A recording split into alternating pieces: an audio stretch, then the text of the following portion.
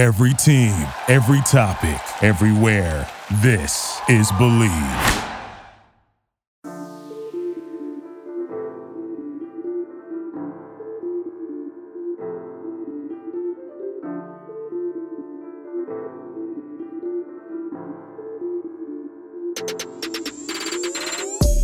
All right, welcome to the best damn NFL podcast, period. I'm Rodney Peete. He's the Hall of Famer, Eric Dickerson, and our guest today is the man. He is the pride of Long Beach Poly. My man, Deshaun Jackson. D-Jack, what's going on, man? Man, I like that intro, man. Hopefully my name can be said shit Hall of Famer one day, man. Shit, I'm trying to reach the ED, man. You know what I mean? That's hey, Deshaun, that's 2105 right there. That's 2105. Hey, bro, you don't want to beat up like Deshaun. I'm beat to hell. Hey, man, shit, you still look good. You still look like you can run that rock a little bit, man. If they gave me that rock, I'd throw it at somebody. ED, you not running between the tackles? Let attention go that way. I'm tired of 9-man fronts. Yeah, speaking of 9-man fronts, man, they can't play any 9-man fronts with what you guys got going on at the Rams, brother.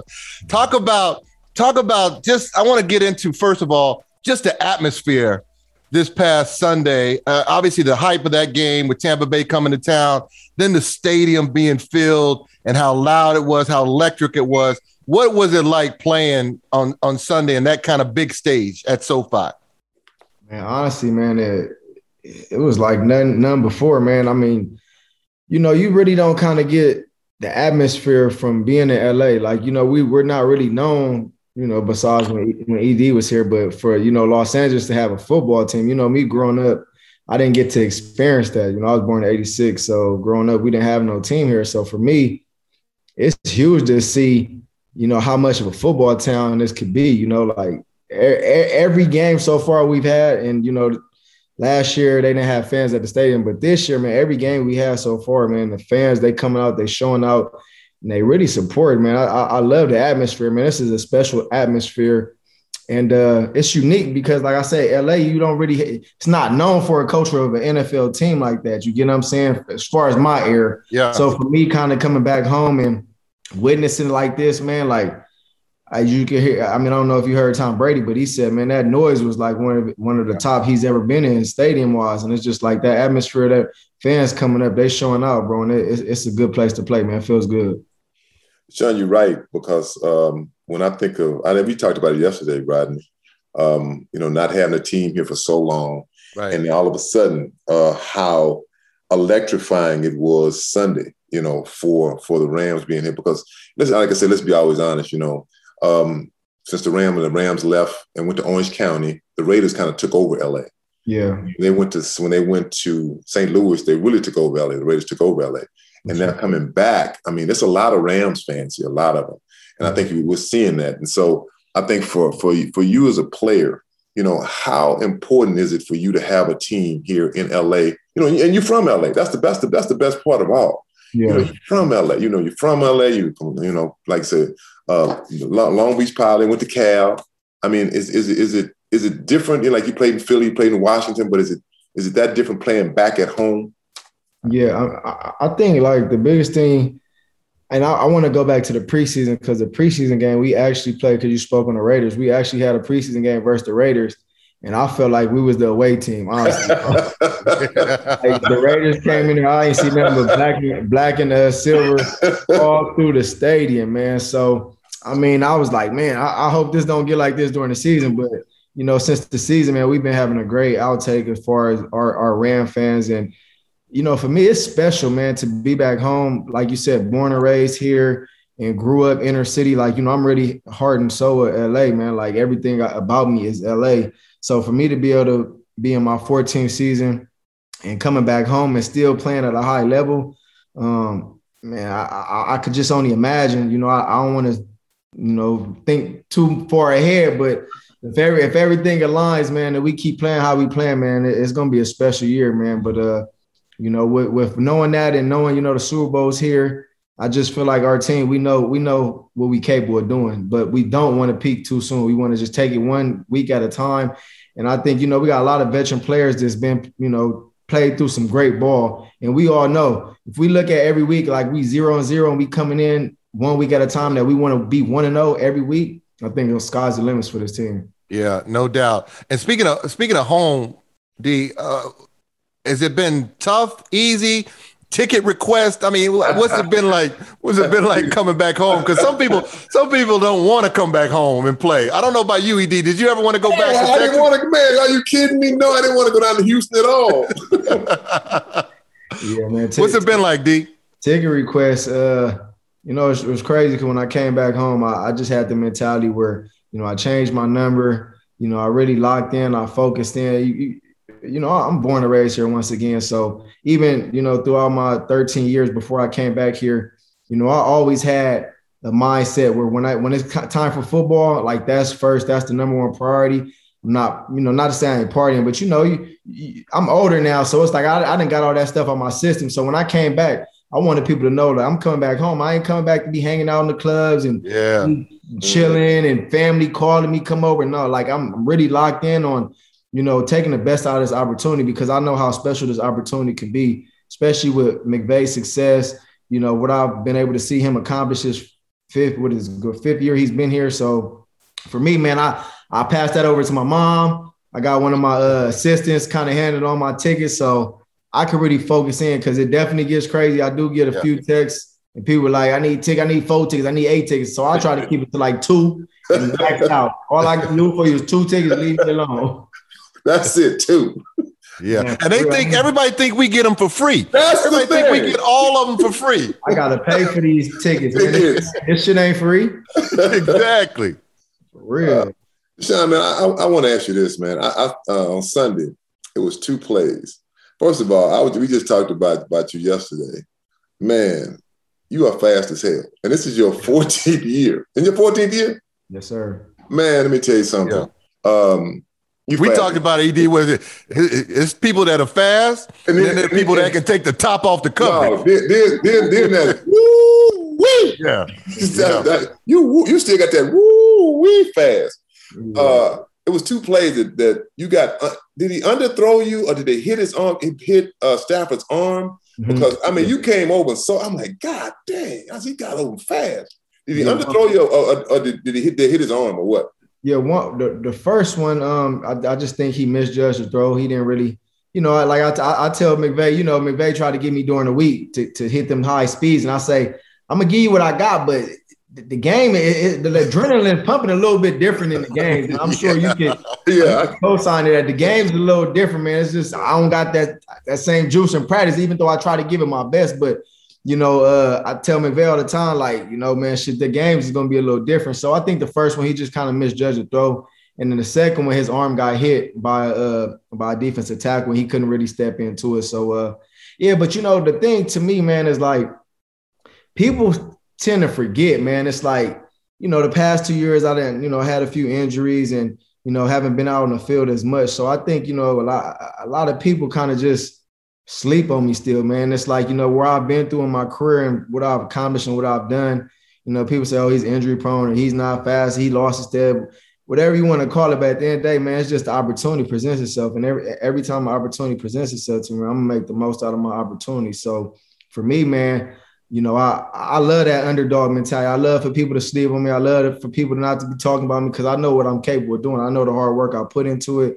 I know the hard work, the dedication. And for me, I love to always prove people wrong, man. So, like, I hear the noise. I ain't focused on it, but I hear it. And guess what? I'm going to prove everybody wrong because, like I said, year 14, still running by dudes. When I'm stepping on the field, these dudes was 24 years old. These dudes was in elementary and middle school when I first started playing. So they be like, oh, my God, I'm a fan of you. But I'm like, at the moment, I'm like, cool, but I'm still finna get in your ass. Yeah. Hey, you keep playing. You're going to be like, I played old enough to play with some of the cats I played with kids that ended up coming into the league. I'm like, damn, I'm old as hell. I'm playing against your kid. I remember when you was running around. So talk about that, McVay, and you playing, especially in this game against Tampa Bay, because you didn't play a whole lot of snaps in the first 2 games. Yeah. And it was almost like, okay, Tampa, we got something different. We got something new you ain't seen yet. Yeah. And they unleashed you out there. And it looked like, to Eric's point, they were running in quicksand and and forgot how fast you really are and how dominant you can be in a game. Yeah, I mean, to speak on the first two games, the first game, obviously, we played Chicago Bears Sunday night. For me, first game back at home, I ended up catching like 2 catches for like 23 yards. Not really. No, for me in that game, it kind of got out of hand. We hurried up offense. Cooper Kupp got deep one time.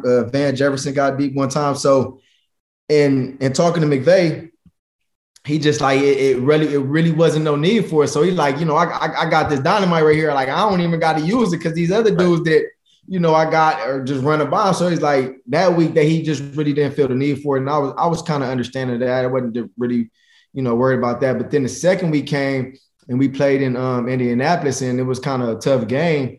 And that week, I remember he had like a set number of plays for me, and he kind of never really got to him. And, I can remember sitting back in that game, and I was just on the sideline kind of like, just urging to get in there because I know, once again, I know what I'm capable of doing, and I know how I can help this team win. So for me, that was kind of a little frustrating moment to sit back and kind of just not really be able to get the opportunities in that game, but we ended up still winning. So that next week, I just kind of went in his office and just had a talk with him, a man talk face-to-face. Once again, me and McVay have a great relationship. So when I went in there, I just was like, I'm kind of confused about my role. Like, you brought me here for a reason. Like, let me be what you brought me in here to be. And, he basically told me like, he's been trying to figure out a role. And, sometimes it gets tough because, the way he calls plays, it's attacking the defense. And sometimes he might not think about a D-Jack player, certain things, because it's just like what the defense is giving me, I got to basically call my offense off of that. So I respected and understood. And we both left that meeting, he basically said, like, I got to do a better job of finding ways to get you involved. And, basically me, I just kind of told him, I got to do a better job of just staying patient and when my number's called to be ready. And there you go, man. Last week, Sunday, man, he unleashed me, man. So I say it's still a new situation, just trying to figure out how to gel with these guys. I think Robert Woods, Cooper Kupp, they've been playing in this offense for a long time, and they've been already having their rhythm, So to implement a new guy like myself that's older, that's not really getting as many reps, and, it's a lot that goes into it. So like I said, at the end of the day, man, I'm going to stay patient, and when my number's called, I'm be ready. How's it been playing with Matt Stafford? I noticed, like I said, it's only the third week, with the training camp, but, and like I said, you only played a little bit the first game and really hardly none in Indianapolis. But in this game here, I mean, to me, it seemed like you were a big focal point. How has it been playing with Matt Stafford? Because for me, I always thought Matt was a great quarterback. He was just in a bad situation. And I think for you, you still playing, and I'm sure you say the same thing I say when you play. I've been on some bad teams. You're like, man, you look on the other side and see, damn, why come I couldn't have an offensive line like that? Or you say, man, why come I couldn't have a quarterback like that or a play caller like that? Yeah, man, he's special, man. The first thing I can say about him, man, he really slept on me, and the reason why I say is because I always known him to be a good quarterback. They say when he was in Detroit, he had Calvin Johnson, a lot of success there. Had Marvin Jones, a few other receivers that he's done well with, but you never was really able to see his full potential in Detroit, right?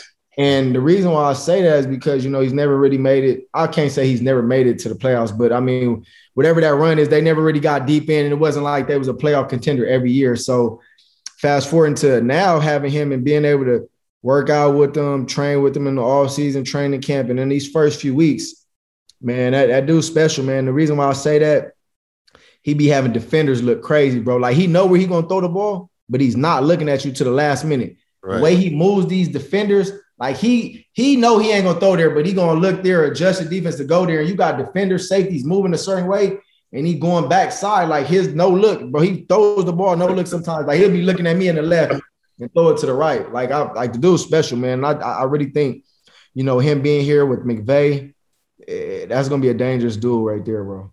Yeah, he like you said, he's been able to, expand his whole game since he got here with the Rams with McVay. And to your point, we Eric and I have talked about Jared Goff, where everything has to be perfect. Everything has to be right for him to have success.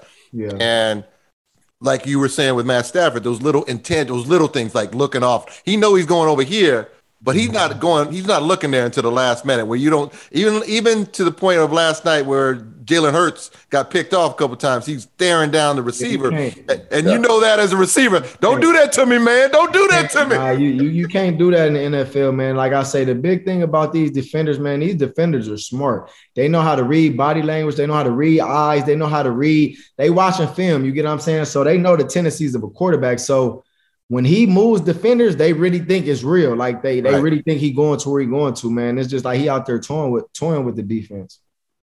Yeah. Has this been one of, I mean, you played on a couple of teams, just like I did, and I played on some good teams and some bad teams. So far, has this been one of, when you look at the roster, let's say the roster, is this one of the best teams you could say you've ever played on, or you played on one better before, you think? I mean, I was just talking to one of my friends about that a few days ago. Man, I think this honestly, man, like you said, I done played on some good teams. You know, I done played with Vic. I done played in Philly when the 2010 season was supposed to be the dream team. We had all these additions. Nasi Ama with Sante Samuels. You know, good, on and on. We had great teams in Philly, but it's something about this team, man. It stands out. You know, you got two defensive players that are at the top of their position with Aaron Donald and Jalen Ramsey. When I tell you shut down or dominant that no one can stop them, I mean, like, to have 2-1 on one team on a defense that a team got a counter on, like, and then everybody else simultaneously plays good. Like, they ain't even got to be stars, but they're playing all together. Like, this team is like, I mean, it's crazy the way I see our defense play together. It's crazy the way I see our offensive line play together. And besides Andrew Whitworth, who would you say is on our offensive line? And not to say they're nobodies, but as far as a big name people, you kind of wouldn't. I don't do any of you guys. I came in one of them, right? But the way they play together, man, like throughout the course of a game, you know, Stafford is sitting back in the pocket, bro. Yeah. Like, he has no time. pressure. He's distributing the ball. So, man, I honestly think, man, it's got to be like the top one or two teams I've been on in my career, man, and it's special. Yeah, to Edie's point, I felt the same thing when I played in Detroit. I was like, man, I wish I had that line over on the other side. Give me that protection. Looking at Troy Aikman and drinking a cup of coffee before he threw the ball. Right. It was special. Edie touched on it, but I want to go back, man, because you were drafted to Philly and you played there with Andy Reid as a coach, right, first, and then Chip Kelly. What was the Philly experience like? Because I was there too, so I was there for 4 years, but that town is crazy. But playing in Philly and under those two coaches, what was that like for you? I think early on in my career, coming in as a rookie, in 2008, I came in. We had Brian Dawkins, Brian Westbrook, Donovan McNabb, Sheldon Brown, Lito Shepherd. Like, you know, I came in at a time where we had a lot of veteran players that was very successful, and, you know, some big time players in the NFL that had a lot of success. Excuse me. Sorry. This dude got his phone. Sorry about that. But yeah, when I came in, I came in under a lot of, you know, veteran leaders, man, and they kind of just gave me the mentality.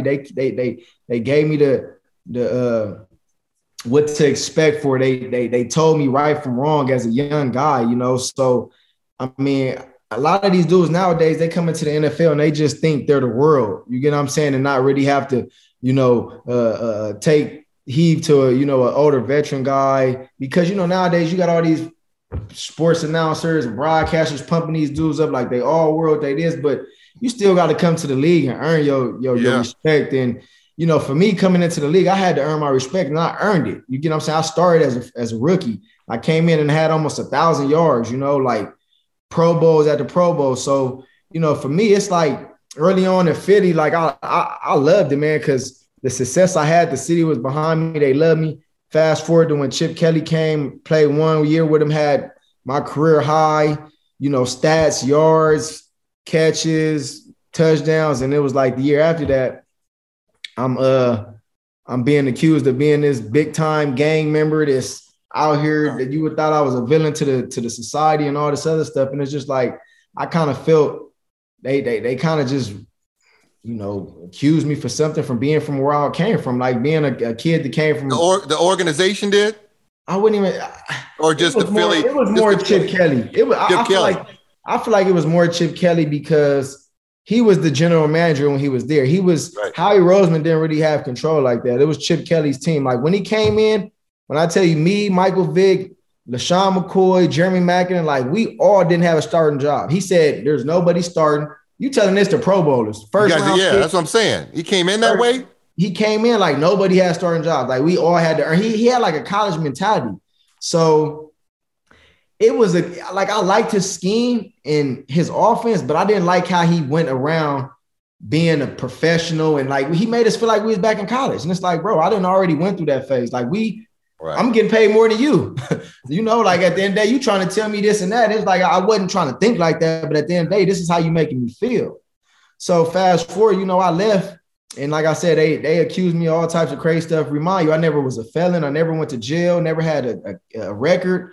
I was clean as a spigot. So fast forward it, leaving and going to Washington and playing in Washington for 3 years. I'm like, every time I play the Eagles, I'm going to kill them. Yeah. I'm gonna make them feel every time I get a chance to go against them, I'm going to make them feel it for them cutting me like that. So, I had a lot of fun, but I really had the most fun the Andy Reid era when, them guys I named was there and they kind of like helped me raise me and, kind of teach me how that's supposed to be a pro. And since you said that, talking about being a professional, can you, because I can still think about when I was 20, to my 21 years old, coming to the league and the things I used to do. And do you find yourself now thinking, man, I'm way different from that guy I used to be, even though you're still the same person, but you learn more, you want to be more of a professional, than you were because, you're 21, 22 years old, man. You know how we are. We young, the girls, the partying. Hey, we did it back in the 80s. It ain't changed. It's just a different year. It's all it is. Right. So do you ever look back and think, man, wow, I wasted time doing that, or I'm glad I did that, or I'm glad I didn't do that? Yeah, I think you got to always get it out your system. As long as you can get it out your system and you can catch it before it's too late. I tell people all the time, I tell these rookies, I tell all these young dudes I talk to, man, I ran through millions, partying, private jets, clubbing, girls, jewelry, cars. Like I did all that. But what I can't say is I'm glad I caught it before it was too late because you have people that don't catch it. You got people where they catch it too late where they still not getting that income. Yeah. So for me, I just look at it as get it out your system. You got one life to live, man. Live it up, but just do it to extent. Do it to a moderate limit, and don't let it, affect your job. If it's affecting your livelihood, and when you go to work, and if you going to work and you smell like alcohol and you can't practice, you cramping up, you pulling muscles. Coaches and trainers, they're gonna see that. You get what I'm saying? I tell these young dudes all the time, if you able to upkeep it and whatever you want to do outside of work, and you can still come to work and participate, stay healthy, and play at a high level, then do what you gotta do. But eventually, it's gonna hit you in your behind because the older you get, gonna catch you. The older you get, I can't recover like I used to when I was 24. I come in the morning the next day and I'm hurting a little more. So I like just do it to a level where you can be moderate. Hey, D. Eric and I got to recover for 3 days after just playing golf. You feel me? Right. Hey, backs, joints, all types. All of it, man. So I want to go back though, because I can't keep going without asking you this question, because you see what's behind me, man. You come out of Long Beach Poly, and Poly's got a history of folks going to USC. Right. Why go to Cal instead of USC? Did USC not recruit you? Because you came out, I thought everybody was recruiting you, but did SC not really go after you? Why Cal instead of staying at home? So I'm going to give it to you raw, uncut, straight facts. Yes. I kind of felt disrespected by SC, man. And the reason why I say that, like you said, I had all the big-time colleges, the SCs, the Florida States, the Miamis, the LSU, the Oklahomas, so on and so on. Like I had offers from every top school. SC, they knew the relationship between Long Beach Poly and SC. Right. Long Beach Poly funnels all the talent to SC. It was a kid by the name of Patrick Turner that came out the same year I came out. He was a wide receiver. He was from Tennessee. Mm-hmm. I was number 1 in high school. He was number 1 in high school. They felt they had to promise him that number 1 to get him to come all the way from Tennessee to get him to play here. And they didn't look at me as like, oh, D-Jaguar number 1, 2, and he want that number. Impossible that we got him and we know we got him. And this dude, we got to promise him a number to get him here. I know it sounds crazy, but for me, it's just like I kind of just felt disrespected. No, it don't sound crazy at all. Because at the end of the day, I wanted that number 1. That number 1 feel different. You know, it give you a little more attention. I don't know if y'all grew up Pop Warner or high school wearing the number 1. But number 1. I did. I had Warren Moon. We had Warren Moon on not too long ago, and I wore 1 all through Pop Warner. And so I was like, I'm wearing number 1. I'm going with number. Yeah. It's something about that number 1, man. So for me, like I said, I just feel like they just got cocky with me, man. And they just start really like giving out-of-towners and dudes like, you know, PT, Patrick Turner, more respect than me and showing them more love. So this was at the same time when you got to remember, I'm going to take you back a little bit. So this is when Aaron Rodgers, Marshawn Lynch, I think a year or 2 before I committed, they actually beat SC. Yeah. So in my mind, I'm like, all right, do I want to go join the best or do I want to beat the best? And in my mind, I said, you know what, Cal, they turned the program around. They got Jeff Teffer, they got Aaron Rodgers, Marshawn. I was like, that's intriguing. Like, it was something about Cal that just stuck out to me. I could come in right away, start as a freshman. I ain't got to wait behind Mike Williams or Kerry Colbert or whoever else. Not to say I would have waited because I would have came in and still started. You know, that's just my swag. But, you know, I'm like, you know, I'm going to go to Cal and I just want to beat the best, bro. And it didn't work out quite that way. But every time I played SC, they had about 3 or 4 dudes on me. So they was like, we're not going to let that little dude beat us. That's funny you say that, man, because I think about how I ended up going to SMU. I really wanted to go to Oklahoma, but my mother wouldn't let me. And A&M recruited the hell out of me hard in Texas. But I didn't like A&M's uniforms. And it just this little stuff like that. People don't understand. When you're young, you think different. I mean, it's funny now, but I'm like, I just can't wear that Aggie uniform. And they got yell leaders. They don't have cheerleaders. I can't go there. Little thing, yeah. That's little stuff. I mean, but like you said, that number 1. That meant, I mean, that's big. Yeah. I told you that. I was like, I came to SC. And first of all, I played baseball, so I had eliminated a lot of other schools that didn't want me to play baseball.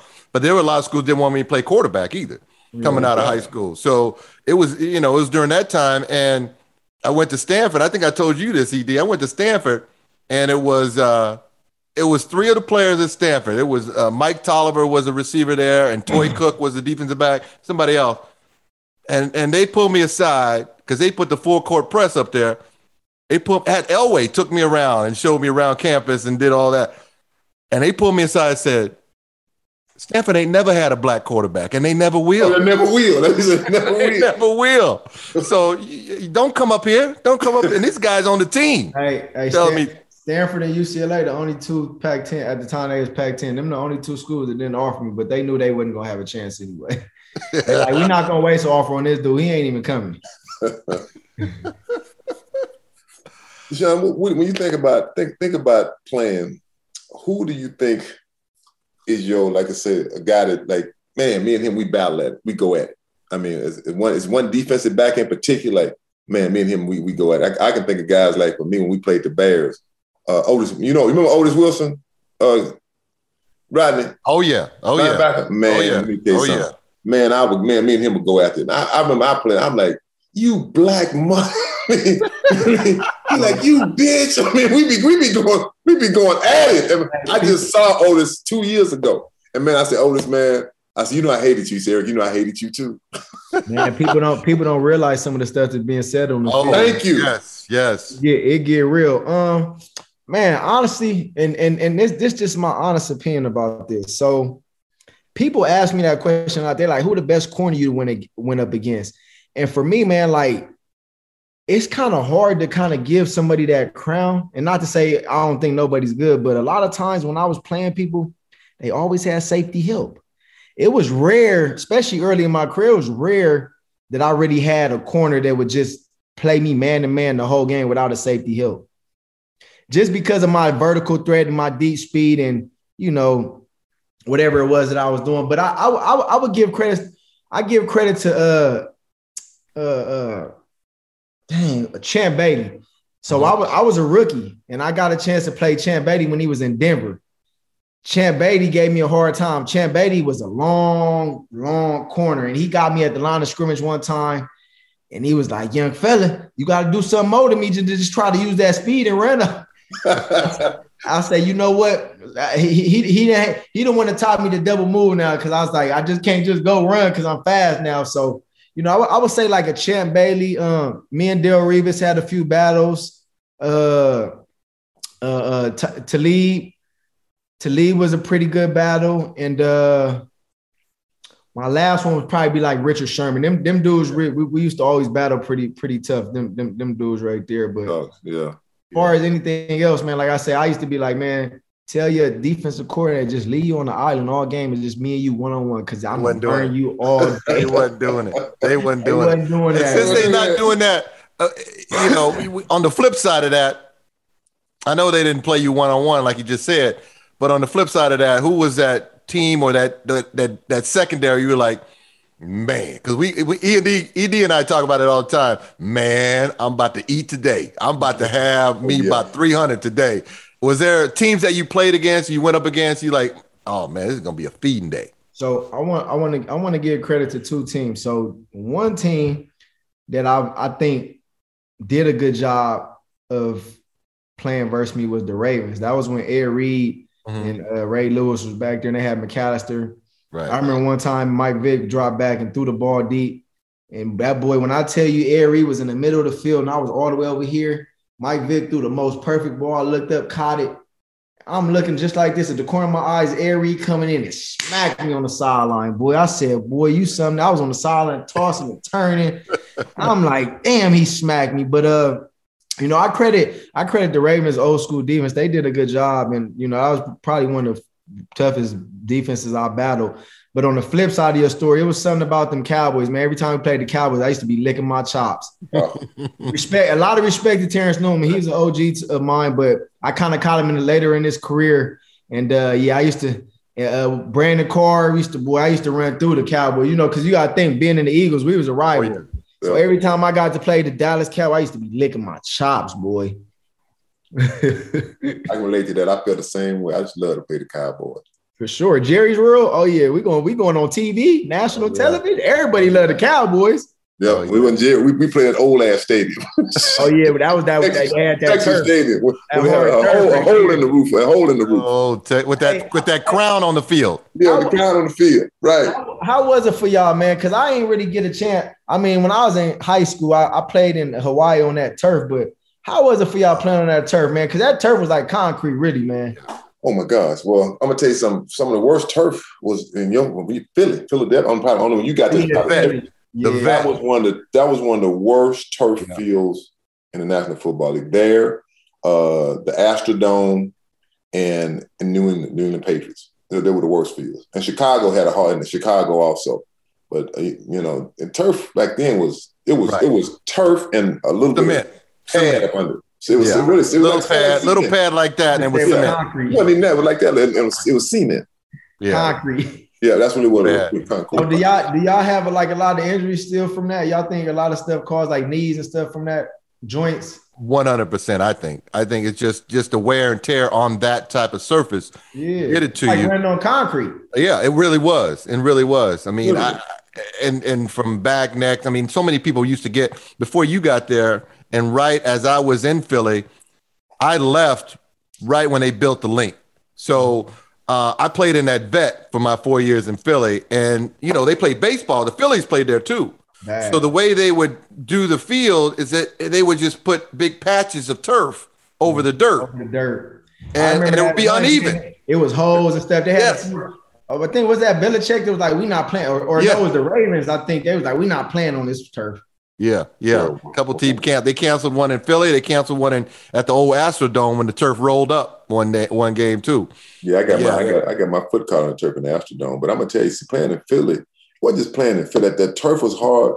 But I'm gonna tell you something, boy. That defense, they would hit your ass, man. Was it Reggie White and them? Oh, they would hit your ass, man. I'm talking about they would hit your ass, boy. Brian Dawkins ever caught you before? I didn't play against Brian. He was young. He's way younger than me. Way younger. Yeah, younger than me. But I'm gonna tell you, brother, that defense and Philly was dirty. See, they were dirty too because they had Buddy Ryan. They were dirty as hell. Oh yeah, Buddy Ryan. Buddy. Vincent didn't play versus you either, huh? What's that? He's younger than me. Who? Ricky Waters was playing when you was playing? No, he's younger than me too. Yeah. You said I'm old. Shit, see, who you played? No, man, you the reason why I wear the Dickerson still to this day. That face mask. Hey man, come on, they named that after you, bro. That face mask. Man, I wore that face. Matter of fact, here, this shit here, right? This is college. Hey, I started there it is. You're the reason why I wear that, man. Trust me, man. I've been watching you forever, bro. I started wearing it in college. Like, the guys I played against like LT, Daryl Green. I'm old, all us guys. We all 60 years old. You know, we're in our 60s. But like, who was on the Eagles when you played against them? We played Reggie White was there.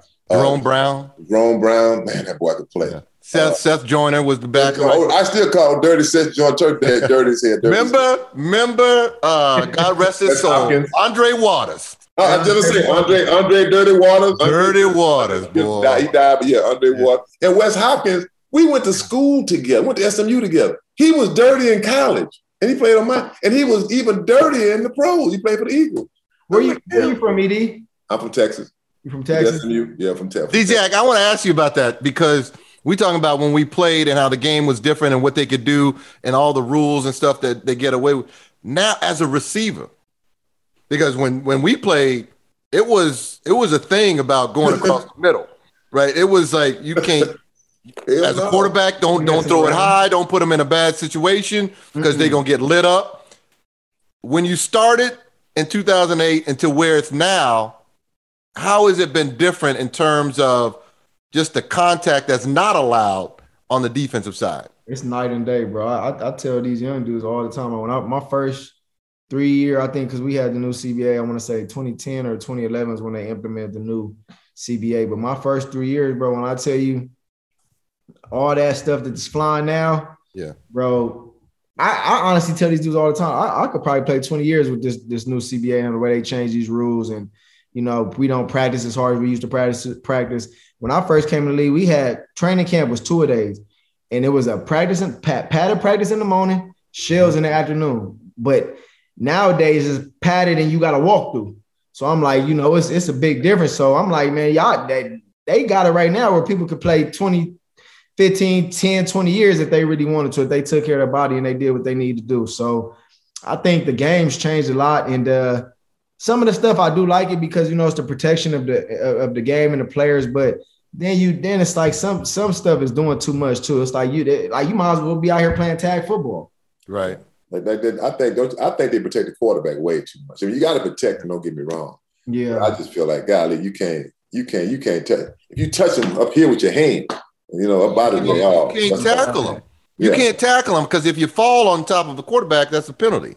Yeah. If they feel like you driving your weight into him, it's like you got to tackle him and then kind of roll off of him, which I think, man, they still the running back ain't got no help. So, you know, they still killing us. ED, you got anything else? Man, well, this is what I want to ask you. Sean, did you run track? I've been wanting to ask you that forever. Did you run track at all? Yeah, I ran track my earlier years and you know, growing up basically from maybe like 7 years old to probably like 16, 15, 16. So when I got to high school, my pops was like so into me, like playing baseball. I grew up playing baseball too. I played baseball, basketball, football, ran track. And it was like, when I got to high school, it was hard to run track and play baseball because, you know, it's around the same time. So my pops was like, you know, I'm taking you all across the world. I'm putting you in this sport, putting you in that. Nigga, you gonna play baseball for me. So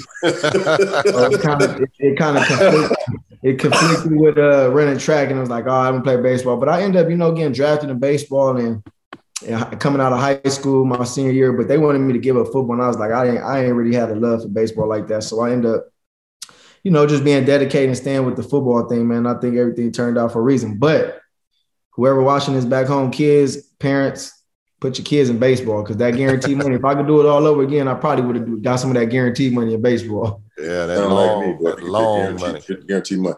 This ain't got to do with football. This nothing. I want to talk about these cars.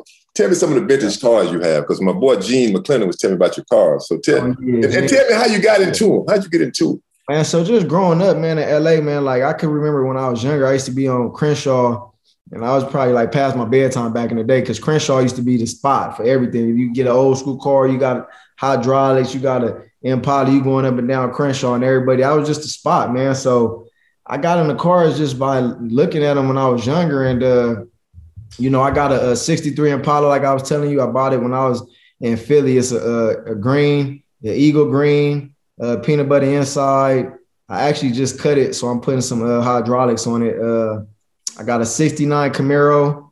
Man, it's been in the shop for about 5 years, man. I'm doing a lot to it. So hopefully pretty soon it can be done. It's almost done. Got an 87 El Camino. 87 is the last year they made the Elcos too. So that was a special one for me. I love the Elcos growing up. And I got a 2000, I want to say it's a 2001 old Corvette. It's the Harley Davidson version of it. And man, it's kind of how I got into it, man. I'm kind of like an old soul when it comes to cars because I love old school cars. Just something about when you hop in that old school car and you got them old white folks and everybody looking at you like, how that young black dude know anything about an old school car? So, it feels good because everybody like, what year is that? Can I buy that from you? I'm like, nah, this ain't for sale, baby. you got it with the hydraulics? Anything jump off the ground? Yeah, I got in there with it. Now, are you hands on with it with the cars, or you got? I got somebody. Yeah, I got somebody to do all my work for me. But I'm pretty hands on. In my 69, I got an LS3 in there, so it got about 1,000 to the wheel. So, I'm kind of hands on. But then I got people to kind of do it for me too, because at the end of the day, like I feel like a car, man, can be a dangerous thing if you're not getting the right work done to it. And it's your life is in jeopardy if you out there driving a car that ain't been done the right way. So for me, I'm very in tune to my cars and what's being put in my cars and just the ins and outs of them, because I definitely want to know. Yeah. So I saw Jalen Ramsey. I don't know, was it? I don't know. He came to the game. I don't know if you saw his outfit. His mariachi outfit. Mariachi, what's it called? Mariachi. Mariachi, yeah. Oh, yeah. Mariachi outfit on. Well, what kind of? I saw the car. He got the ram colored car. I mean, I'm like, man, he all the way in. Hey, man, that dude, man, I ain't gonna lie. When I seen it, I was like, boy, you fly. You pulled that one off. Oh, yeah. And the reason why I say that, because you gotta think that's like Hispanics, Mexicans, they wear that, when they do like Cinco de Mayo. I'm looking at the date. I'm like, damn, is it May 5th?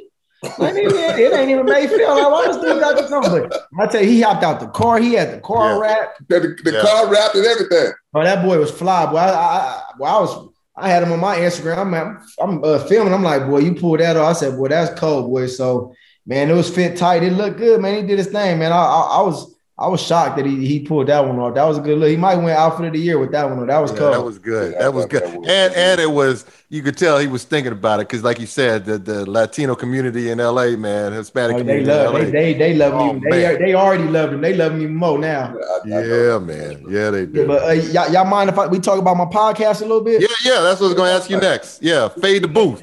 Yeah, so Fade the Booth, if y'all can see, I entered y'all world, man, in y'all field, man. I was sitting back like last year, man. I had suffered an injury, I broke my ankle, and I couldn't really do too much. So I'm like, you know what? Let me sit back and, kind of figure out what's something I could get into when I'm retired. Because I obviously, 34 years old, I'm like, man, I ain't gonna be able to play football forever. Injuries coming to a point where I'm sure you guys had injuries and it's like the world almost ended. You like, damn, I done suffered another injury. Like, oh my, I don't know what's gonna happen with my career. Like, I can't keep. It was all type of stuff going through my head. So I'm sitting back. I'm like, man, my brother always had a camera around me. He always been filming. I'm like, I need to get into something where I could do where it's just natural, So I was sitting back and I was like, you know what? I'm gonna start a podcast, start my own podcast.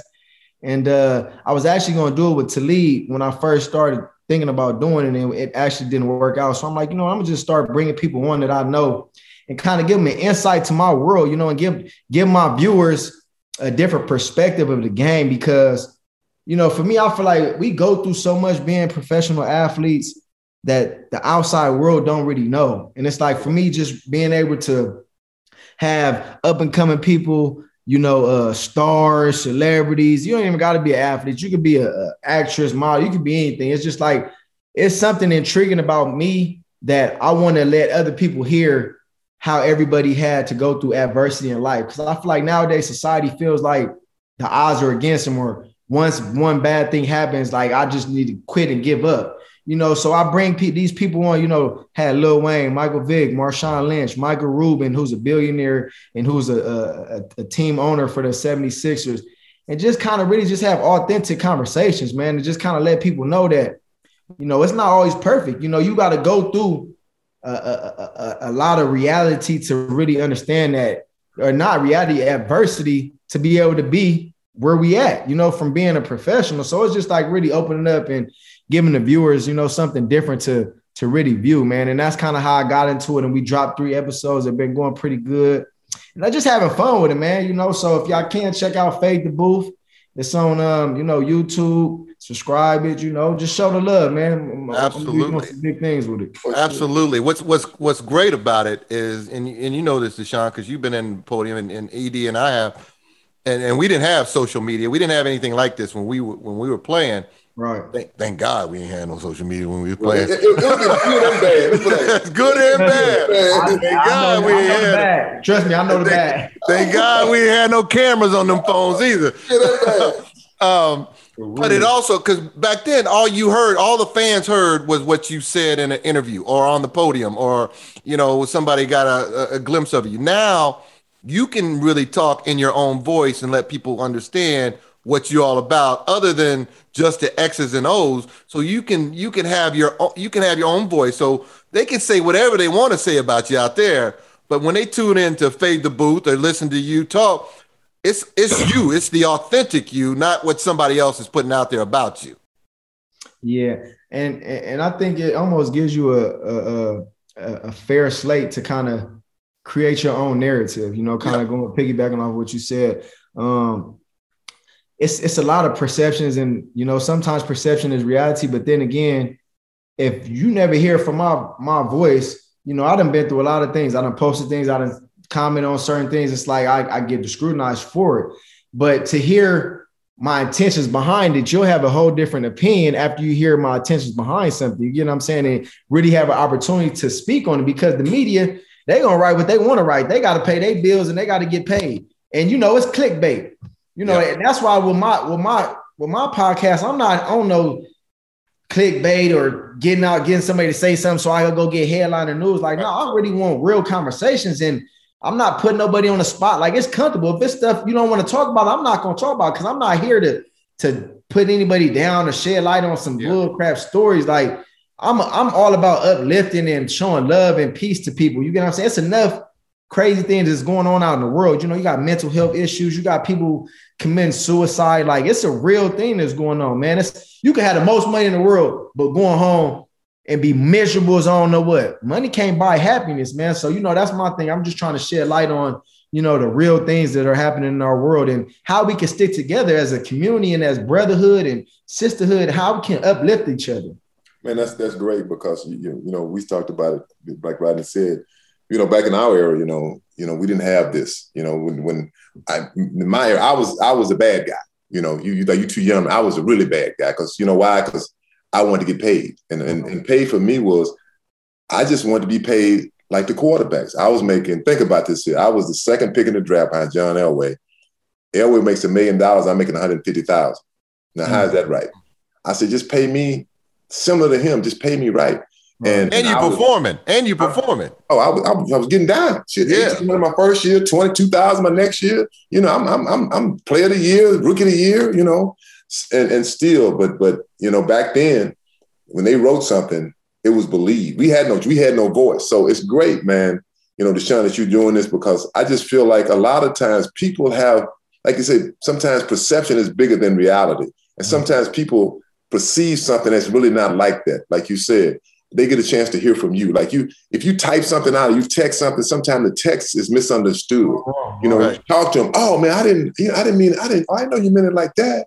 You know, now I got a different perspective on it. So I think it's great you do that because, you know, a lot of us, especially the black athlete, you know, we talked to Warren Moon, you know, last week, you know, and I asked him about, you know, playing quarterback, you know, and that position, because back then we had a chance to get Warren Moon. I played with the Rams and I heard about it, but we took another white quarterback from Canada that was about 5'7", and man, I'm telling you, all I needed was a quarterback against that Bears defense. I say that if I'd have had a quarterback, that's all I needed. If we'd have had Warren, it'd been a different time. But you know, a little help. That's all you need. Sometimes you just need a little bit of help, you know, and that's it. But I think it's great you're doing that because, like I say, for us, you know, it's different for us. We live in a different. We live in the same world, but we live in a different world. I mean, let's just be honest about it. You know, it's different. It's going to always be different for us. For being a black man, a woman, you know, when you walk into a room, you know, you can walk in, you black automatically. You can walk in and be Persian. They don't look at you, he's not black. They don't look at you the same. You know, you can walk in and be anything else. You could walk in and be a killer, but nobody know you're a killer. You know, if you're white, you know, they don't know. They just say, oh, it's a white guy. He's a white guy. Right. So for us, it's always different, but I think it's fantastic you're doing that. And if you ever want to have me or Rodney on, man, I'd love to come on your show and talk about myself. I got a book coming out, you know, at the end of this year. So I come on and promote my book, talk about the book, talk about, you know, my struggles. Because I'm going to tell you something, brother. For me as a former football player, it was not always fun. People think it was. I can talk about the hate mail that I got. You nigga, you know, niggas are just perform for us, you know, all that kind of stuff. And see, I won't forget, I asked Jim Brown this. I said, Jim, man, how hard was it playing back in that, you know, because I got one of the old helmets, these old helmets you got. He said, man, that was easy. He said, you know what the hard part was after the games. He said, you played on the field, that let your frustration out. He said the hard part was after the game. You know, you couldn't go to the restaurants and how they would treat you after. And you know what? When you think about Jim Brown, you don't think about that. Like for me, people forget, and you probably don't think of it, Rodney, you probably don't think I was in segregation. Like I went to the black school for a while, then I went to the white school. So, you know, it's a different, all of us brought up in different times. And, you know, brothers like you, man, you don't realize how much you help, and you help a lot. So I appreciate you, man. Thanks for coming on our show. Appreciate that. And hey, man, I'm excited to have you. I'm just going to tell you, because when I saw you ran by, I'm like, God dang, brother fast. So, man, hey, good luck, my brother. I appreciate it. And I definitely I would love for y'all to come on the show, man. You know, I'm all about supporting each other, man, and just kind of uplifting, man. So I appreciate that. And this was a good you know, segment we had. I feel like, you know, y'all two brothers are, you know, people that I looked up to growing up to, especially being black and, you know, in the community and the culture, man. So, you know, I'm doing my part. You know, these young dudes nowadays are a little tough to work with, but yeah, man. So I'm gonna keep putting my foot on. Stay on them. Stay on them. I'm gonna stay on it, man. But I appreciate y'all brothers, man. Got it. Okay, man. All right, D. Appreciate it, brother. Take care, bro.